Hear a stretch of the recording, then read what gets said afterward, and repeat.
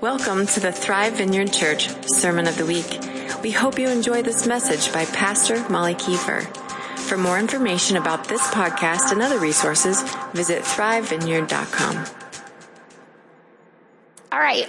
So how do you know if you are living out God's calling in your life? How do you know that you are where you're supposed to be, doing what God made you to do? How do you know that you're not just like, hey, on my own, doing my 9 to 5 or the rest of my life thing, kind of out on my own? And then God comes in on my Wednesday night group or Sunday morning, and that's when I get in touch with God. But then I go back out and I do my natural, regular life. How do you know that God is just through and through in the middle of everything you're doing? How do you know that you're where you're supposed to be, or when that season shifts that you're doing what you're supposed to be doing? Okay. Yes. How do you know that your wife tells you the right thing? How do you know? Because I know we want to follow God's plans for our lives. We want this. We want to know that we are not running aimlessly, like Paul says in 1 Corinthians 9. He's like, listen, everybody's running a race. You are running a race, whether you are aware of what race you're running or not. Hey, if you're going to run in the way to get the prize, right? A hand up there. If I'm going to sweat, I want the prize, right? I get it. This is what we long for. And so I want to share just my discovery on God's calling for my life. And I hope to answer some questions for you. I hope to look at some scripture and put some things in place for you to be able to go, okay, I think I get it. This is a clear picture how I follow God's calling in my life. Well, for me, I would say that I discovered God's calling. It was a process. I would say it was gradual. It was a step at a time. And really, a lot of the journey began back just you can start catching glimmers of it in, young age and the way I was and who, what I love to do. But really for me, I believe that the process really began when Kevin and I were just married, and we found a church that we really loved in Elgin, the Elgin Vineyard. And we just had this desire to be with people our age, other believers, like-minded people our age. And we looked around and there was no gathering. There were a bunch of people our age, but no gathering for them. So we just were like, hey, let's just start a group. Let's start hanging out on a Friday night. And we had a passion for the word. We had a passion for Jesus. And so it was really easy to be like, well, we can organize people and we can talk about the Bible and we can pray for each other. It just felt really natural. And we started just faithfully, just with this group of people that we loved to be with in the word together, praying for each other. And that just led to a few more leadership opportunities in that church. And mostly those were presented to Kevin, but us together, and we just would say yes. And Kevin they gave him an opportunity to preach a little bit, and he was really good at it. And were kind of just leaning into that part of his gifting. But then at one point it was like, well, hey, the next step, why don't you do an internship? And we were like, okay, sure, easy internship, right? And then the door opened where they were like, well, why don't you just come on staff? Just next little step over, right? Come on staff as an associate pastor. And it was a career change, but it just felt right. It just felt like, yes, this is what's next. And doors continued to open for Kevin. It was really interesting as doors were opening for him. I had a lot of passion for ministry, but doors were closing for me. And in that moment, it felt like a loss, and it felt like that this was not God's plan. But now looking back, I can go, actually, those doors that were closing for me, actually, it was God's grace. It was his good plans. I could stay home and be with our kids, which was actually really my calling and part of my actual desire of my heart if I wasn't even completely in touch with it at that point. But doors were opening for Kevin, and so I was able to come alongside. He was associate pastor taking youth, and we were doing young adults and kind of any opportunities we could. Healing ministry, and I was a support role, and we continued, and we just thought we were good. This is it forever. People would be like, are you going to church plant? And we were like, no. Church plant? No. It didn't even cross our minds. And I would say until one day when it actually coincided with when Anna, my youngest, went to all-day kindergarten. The only way I can describe it is like that scene in Mary Poppins.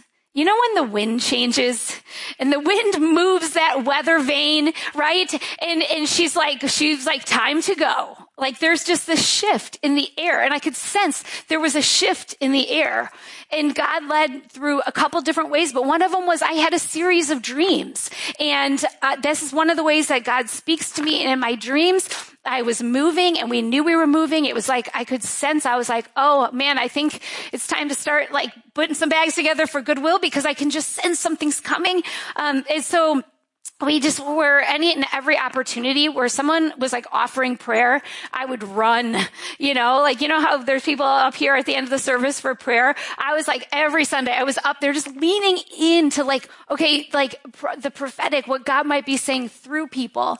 And then we sought wise counsel. We just sought trusted leaders, people in our life that we could say, we're sensing some shift and maybe could it be this and could it be this? And we just brought our lives before wise people, older people who had been farther along.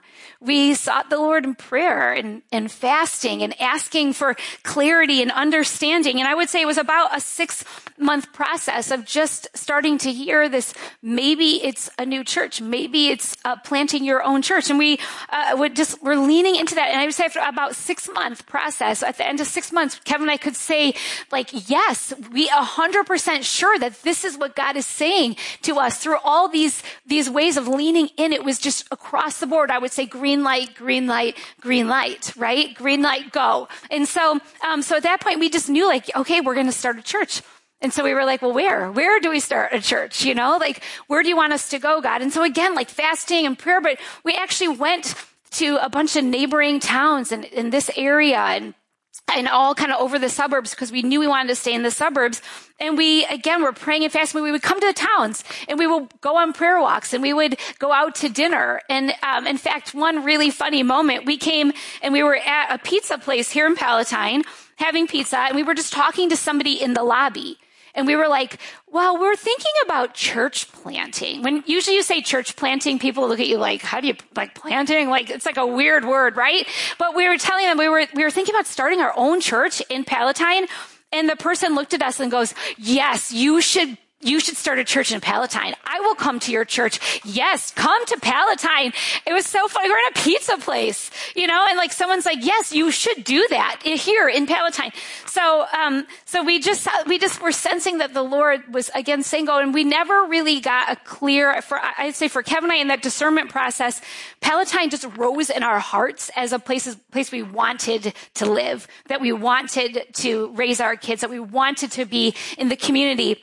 And so here we are 13 years later. We started in our living room. I know this time, 13 years, funny. Every time I see Street Fest was like our first week. Remember that first week here? And we're like days, like looking or like walking around like this is our new community. So 13 years ago in our living room, the handful of people. And that was kind of our calling, our journey, our process of understanding what God had for us. And I get to say with complete confidence, we're still here. We're still feeling very confident this is where we're supposed to be. So yes. So that was my journey towards God's destiny.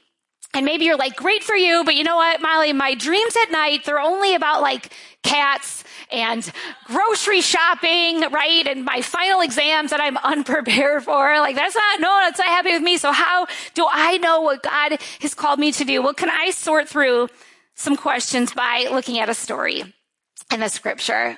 Here's the background to the story. In this moment, Israel has been established as their own nation. God gave them the promised land, and he set up for them, I'm going to be your God, your king, and you're going to take this territory. You're going to set up life here. I'm going to keep you from your enemies. It's going to be a great life. You're going to prosper here. They were set up to live, to thrive as their own nation. And Israel looked around at all the neighboring nations, and all of them had an earthly king. And they looked at what everyone else had and they said, we want one of those too. We want a king too. And they rejected God as king, and they demanded their own earthly king in God's place. And God sent Samuel, this prophet, to go anoint Saul and to install him as their first king on this earth. And so Saul was meant to represent God's rule and rule for him on the earth for his people. And pretty quickly, Saul blew it. It was rebellious, didn't follow God's instructions all the way. His heart had turned. And so God in this moment, Saul, I'm going to take Saul off the throne. I'm going to put the next king in its place. So now he's sending Samuel out to put the next king in Saul's place. And so that's where we pick up the story. And this is in 1 Samuel 16. So I'm going to read in my Bible. Hello, tiny print. My eyes are being naughty as I'm getting near 15. Okay. I got to step back. All right, here we go. I'm going to read here and you can read along on the screen. Okay. Now the Lord said to Samuel, "You have mourned long enough for Saul. I have rejected him as king of Israel. So fill your flask with olive oil and go to Bethlehem. Find a man named Jesse who lives there, for I have selected one of his sons to be my king." But Samuel asked, "How can I do that? If Saul hears about it, he will kill me." "Take a heifer with you," the Lord replied, "and say that you have come to make a sacrifice to the Lord. Invite Jesse to the sacrifice, and I will show you which of his sons to anoint for me." So Samuel did as the Lord instructed. When he arrived at Bethlehem, the elders of the town came trembling to meet him. "What's wrong?" they asked. "Do you come in peace?" "Yes," Samuel replied, "I have come to sacrifice to the Lord. Purify yourselves and come with me to the sacrifice." Then Samuel performed the purification rite for Jesse and his sons and invited them to the sacrifice too. When they arrived, Samuel took one look at Eliab and thought, "Surely this is the Lord's anointed." But the Lord said to Samuel, "Don't judge by his appearance or height, for I have rejected him. The Lord doesn't see things the way you see them. People judge by outward appearance, but the Lord looks at the heart." Then Jesse told his son Abinadab to step forward and walk in front of Samuel. But Samuel said, "This is not the one the Lord has chosen." Next, Jesse summoned Shemaiah, but Samuel said, "Neither is this the one the Lord has chosen." In the same way, all 7 of Jesse's sons were presented to Samuel. But Samuel said to Jesse, "The Lord has not chosen any of these." Then Samuel asked, "Are these all the sons you have?" "There is still the youngest," Jesse replied, "but he's out in the fields watching the sheep and goats." "Send for him at once," Samuel said. "We will not sit down to eat until he arrives." So Jesse sent for him. He was dark and handsome with beautiful eyes. And the Lord said, "This is the one. Anoint him." So as David stood there among his brothers, Samuel took the flask of olive oil he had brought and anointed David with the oil. And the Spirit of the Lord came powerfully upon David from that day on. All right, so let's take this apart a little bit. What can we learn about God's calling from this story? Well, here is the first thing that I want us to see. The first important thing, God was in charge. That God was in charge. That the people demanded a king instead of God. And they demanded this king, and he picked Saul as their first king. And Saul, you would think that he would be able to stand like, okay, this is serious. God made me king. I'm going to do right. I'm going to follow God's ways. But Saul blows it. And then God decides when Saul's kingship, when that page turns, when that thing is over, and then God decides who is going to be the following king in his place. God is directing, and God is deciding all along the way that God has a choice for a king. That even though this wasn't his original plan for Israel, right? That this was God's choice. That even, I love how God was like, even if you just offer me your 7 sons, right? Like we can offer God. We can say, here, would you like this plan, or this plan, God, right? And he had 7 sons. And God is like, no, not even the best that man can offer me. Like I have someone besides the options you give me, that you put in front of me. I actually have someone beyond that God was in absolute control. Even in a situation that seems like man is just taking over. In so many ways, if you look at this situation from like the top down, the highest level you can, it looks like almost like a runaway train of disaster. That thing is just off the tracks, right? Like it's one bad choice, one disastrous situation after another. But yet, even though in the middle of all of that mess, God is still directing. He is still in charge. He is still working behind the scenes to bring about his plans and his purposes, that he is still directing the affairs on the earth. And no matter how, from our perspective, how wrong they seem to be, right? And maybe you carry some fear and you struggle with this reality of you know what? I believe I've made some mistakes. I've made too many mistakes. I have missed the will of God. I turned left when I should have turned right. And now I will never get back to what God has for us. Maybe we just think I am disqualified and God's destiny, it is no longer an option. Right? We do this, don't we? And we think, I too, the disaster dominoes have been set in place and there is no putting those puppies back, right? So much relief in the truth that in this situation we can see, no, God was actually still in charge. He was still calling the shots. He was still directing. And even when we are unaware, like the Israelites, again, it felt to them like we're making decisions here. Even in that moment that we're unaware of the big picture of what's actually happening, God is directing. His hand is still able to move that train that feels like it is a runaway train. And maybe you think that someone else is in the way of God's plan for your life. I did in my story. I thought there was a leader who was in the way of God's plans for my life in that moment. Maybe you think there is a Saul in my way, a boss, an ex, a spouse. I don't know. A friend, someone that we just cannot see beyond this barrier, that this Saul seems very permanent. They're not going anywhere. They like the throne they're on, right? And they're not going anywhere. Maybe we just feel like maybe our Saul is a situation or a sickness or a circumstance. It just seems to be like such a barrier. And there is no way that we can get over that thing to get to the other side, to the destiny that God has for us. Well, here's some absolute peace from this scripture, Proverbs 21:1. It says this: in the Lord's hand, the king's heart is a stream of water that he channels toward all who please him. I love that image. You guys, we think about our government. We think about people I know there's a balance here, but sometimes we think we'll never be able to experience revival or God's glory on this earth because of these people who are leading or these people who are in charge. Listen, the king's heart is a stream of water in the Lord's hand, and he directs that thing, right? This is an ultimate truth. And we have to go, okay, this is what we stand on, not what we see with our natural eyes. God is working beyond whatever is standing in front of you too. Just like he was with David and just like he was with Saul. Or this, I love this scripture. This is at the end of Job's life. This is the very end of the chapter when he has experienced devastation and he's seen God move in the midst of his circumstance, sickness, all the things that would be in the way. This is what he says. He says this: I'm convinced. I want us to get convinced. I'm convinced this is about God. You can do anything and everything. Nothing and no one can upset your plans. Thank you, Message version. I love this. This is in my language. This is something that I can be convinced of and I can repeat. You can do anything and everything. Nothing and no one can upset your plans. Man, we need to get this deep, deep, deep into our hearts and stand on this thing. And then lastly, this is God to Abraham.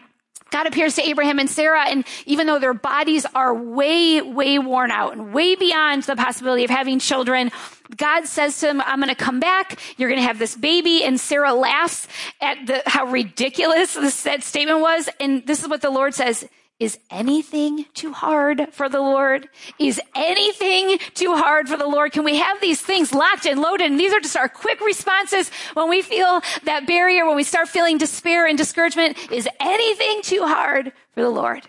All right. You are not the exception. Your life, your circumstance is not the exception to what we see, the truth, these things that people have experienced, a history that we get to stand on. Don't put your life outside of how we see the truth of God working here.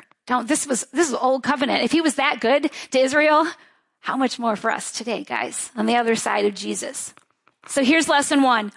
God is in charge and works beyond the circumstances in your life to bring about his plans. Selah. Can we Selah a moment? Whew, we got to stay there. All right. That's the first lesson. Second thing is this: God sometimes chooses the unlikely. God sometimes chooses the unlikely. God told Samuel, listen, the next king is in Jesse's family. And I love how God, he could have said David, right? He could have named him right then. He's a prophet. He can hear from God. I love how God was kind of like, go to this family and we'll see what unfolds, right? And so he shows up, and Samuel, who hears from God, he sees all 7 sons and he's like, one of them is here, and he's like, no, not even in the room, right? So Samuel's like looking at these sons. Yep, one of these is going to be the king, but God didn't choose any of them. None of the obvious ones who are standing in front of him. And Samuel finds out, okay, there's a youngest son. And this youngest son wasn't even worthy enough, important enough to even be brought to the sacrifice. I mean, this is a big family moment.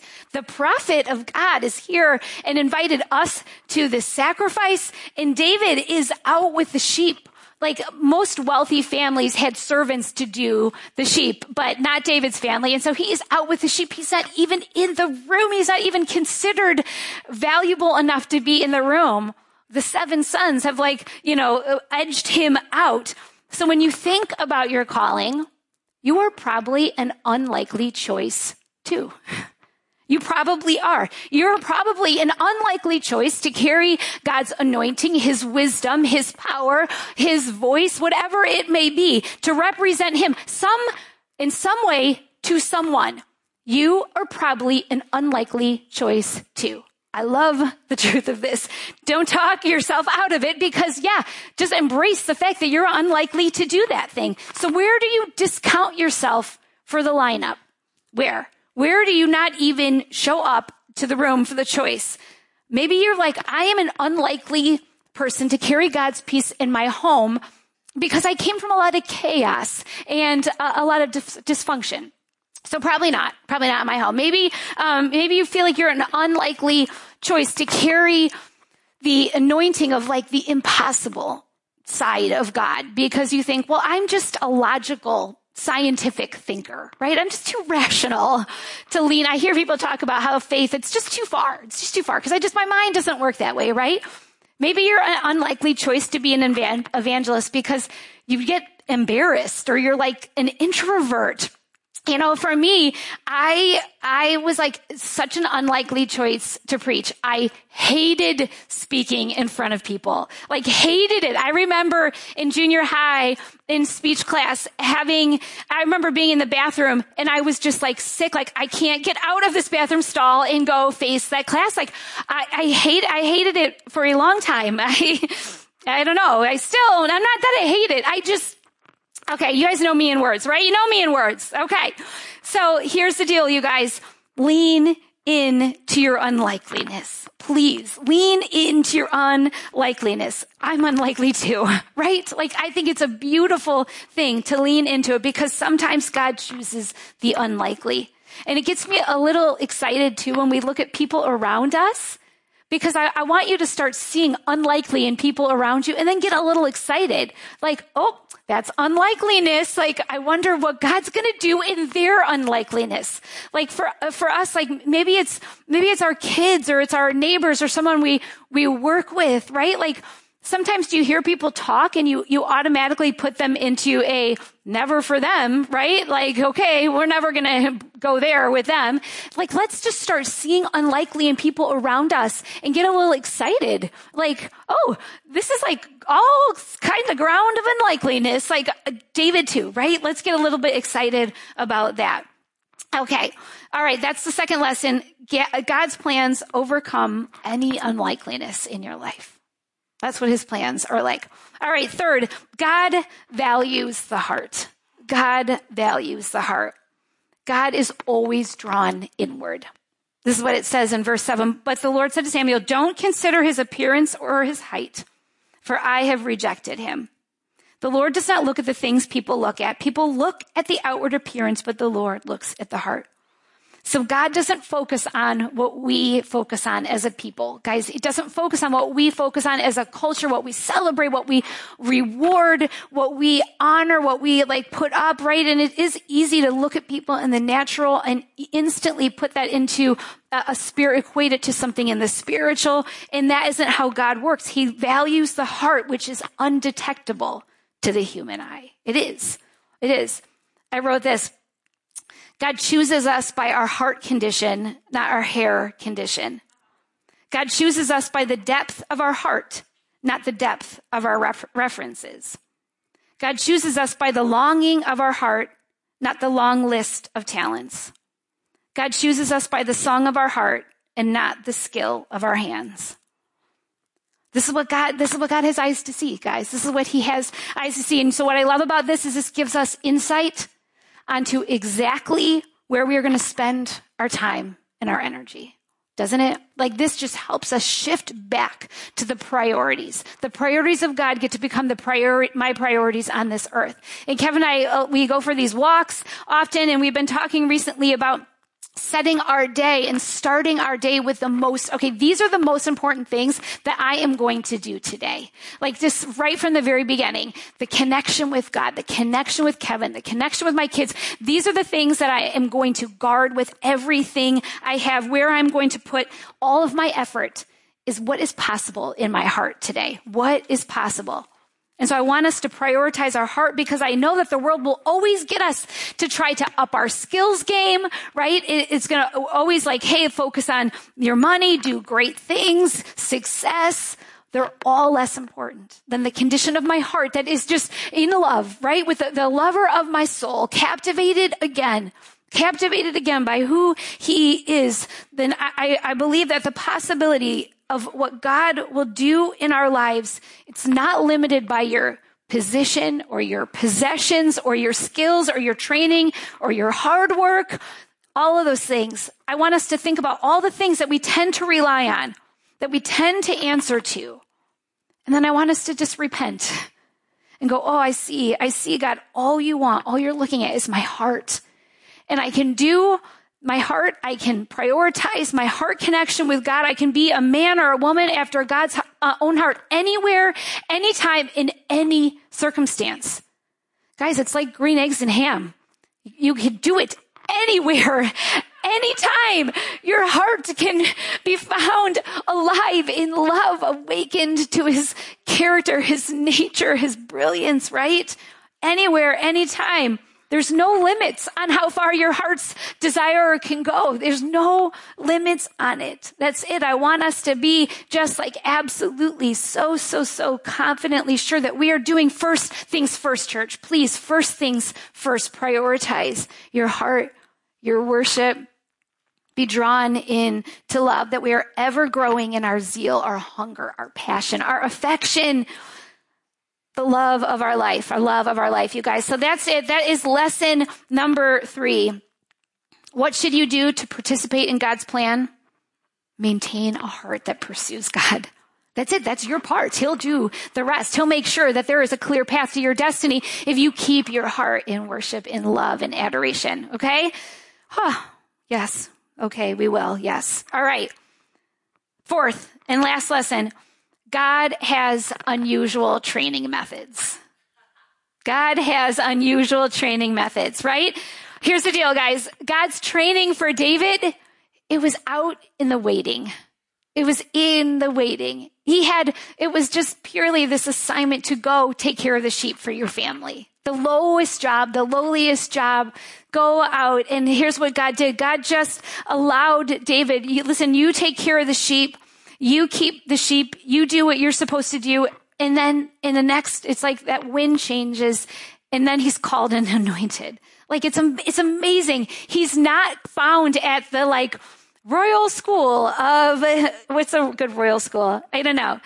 School for gifted youngsters, right? Not with Professor Xavier. No Jedi training under the master. He wasn't an apprentice. He wasn't an understudy. No, he was just where God put him, in the waiting with the sheep. And in that place where he was out, where he was supposed to be, he learned how to rely on God's protection in danger, didn't he? He learned from what it's like. This was the training, how to take care of sheep so that you know what it's like to be shepherded by God.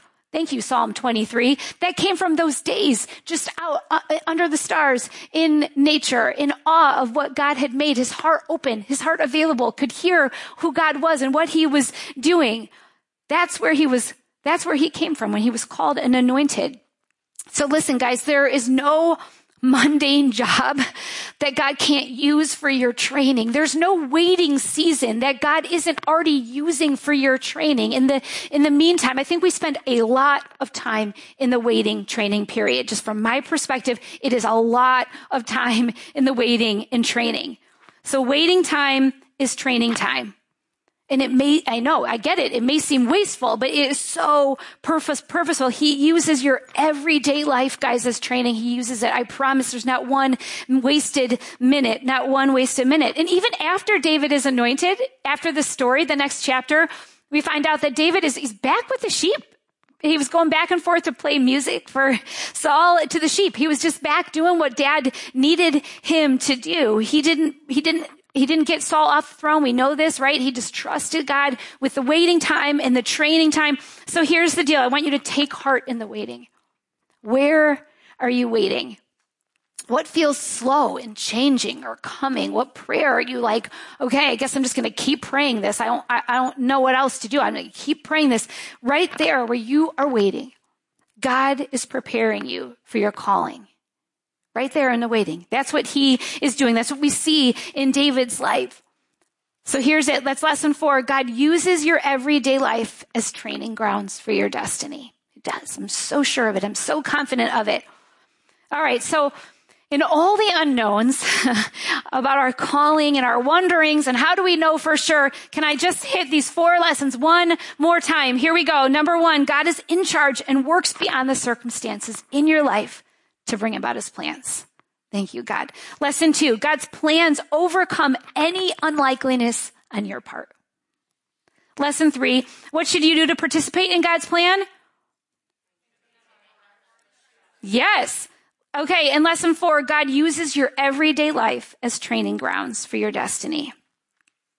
So here's the deal. This is why this is important, you guys. I know. I've heard the Spirit say that your destiny is more than you know.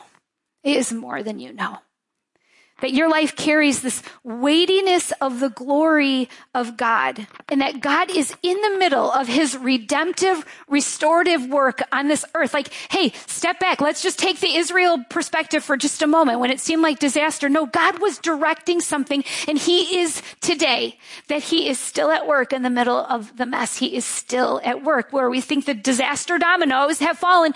God is still at work. You guys, he is from everlasting to everlasting. He is faithful. And he is faithful to the ones who love him, who have set their heart on him, who are theirs. Like he cannot not finish his story. He can't not finish his story for his church, for his world, for humanity. I know this. I know with everything that I have that there is a determined and appointed finish line, guys. There is. And this is not a time for distraction. It is a time for anointing. It is a time to carry the anointing of God. And so what I want us to do in these last moments of ministry time, we're going to stand up and I'm going to pray for you. And what I want us to do, I really felt really specifically if the Holy Spirit has for us today this provision of anointing oil. And we see in this story that Samuel anointed David, and that's what allowed him to rule and reign for God, right? And in the same way, he has an anointing for you and for your life. For however he has called you to rule and reign on this earth, it comes down to the anointing of his Spirit, right? That he provides. He calls you to something that's way beyond you, and then he provides his Spirit, which actually accomplishes what he's called you to do. It's so simple. It's so simple. Does that feel simple? It feels simple to me. Yeah. So I feel like he wants to just stir up, remind you of the anointing on your life to go do the things he's called you to do, to fulfill your destiny, and that he's just going to pour out, just the Spirit on you again. And so I know I come standing before you. I get to come even to the stage to preaching, and I'm like, it's not about me. It's about your Spirit. It's about your anointing. that he promised. He promised in 2 Corinthians. He says, listen, he anointed us. He set the seal on us. It's just a guarantee. It's just a little bit, a little glimpse, a little down payment of what's coming, what he's going to fulfill, what he's going to finish. So let's just stir up the deposit today, okay? So why don't we stand up? And that's the expectation we're just going to have together in the rest of this time.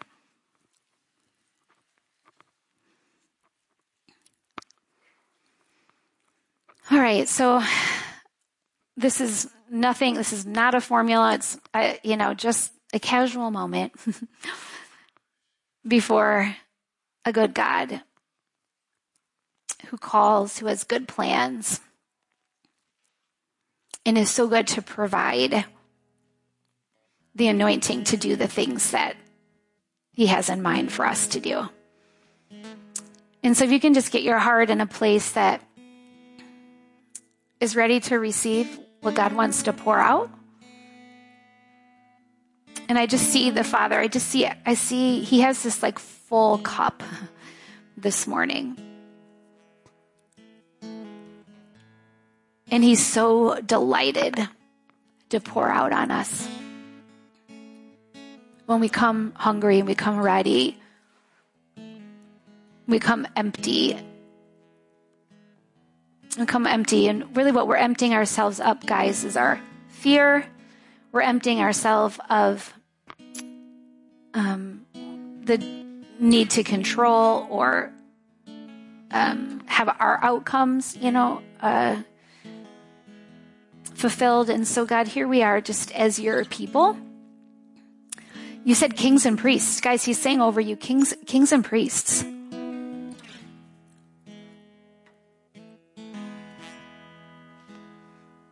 And so we step into that identity today. I just feel that, church, so clearly. God's saying, yeah, it's a kingdom here. It's my good pleasure to give you the kingdom that I have appointed you, and now I anoint you. God, I thank you for the appointments of us as your treasured possession, the appointments that you have for us. I thank you for the weight of the calling on these ones in this room. And so just if you just could get in a posture to receive and just, I do feel like God is just pouring out over us, pouring out. And so for some of you, it's going to look like creativity. For some of you, it's going to look like an answer, like a wise answer, wisdom that actually comes from God. Some of you, it's influenced by just not in a worldly way that the world uses that word. It's way more glorious. For some of you, it's like this. It truly is the ability to walk people into the kingdom because of favor, because of anointing. Some of you, the anointing, God's just generous with his words that flow through you, that bring like a comfort, that bring a settling.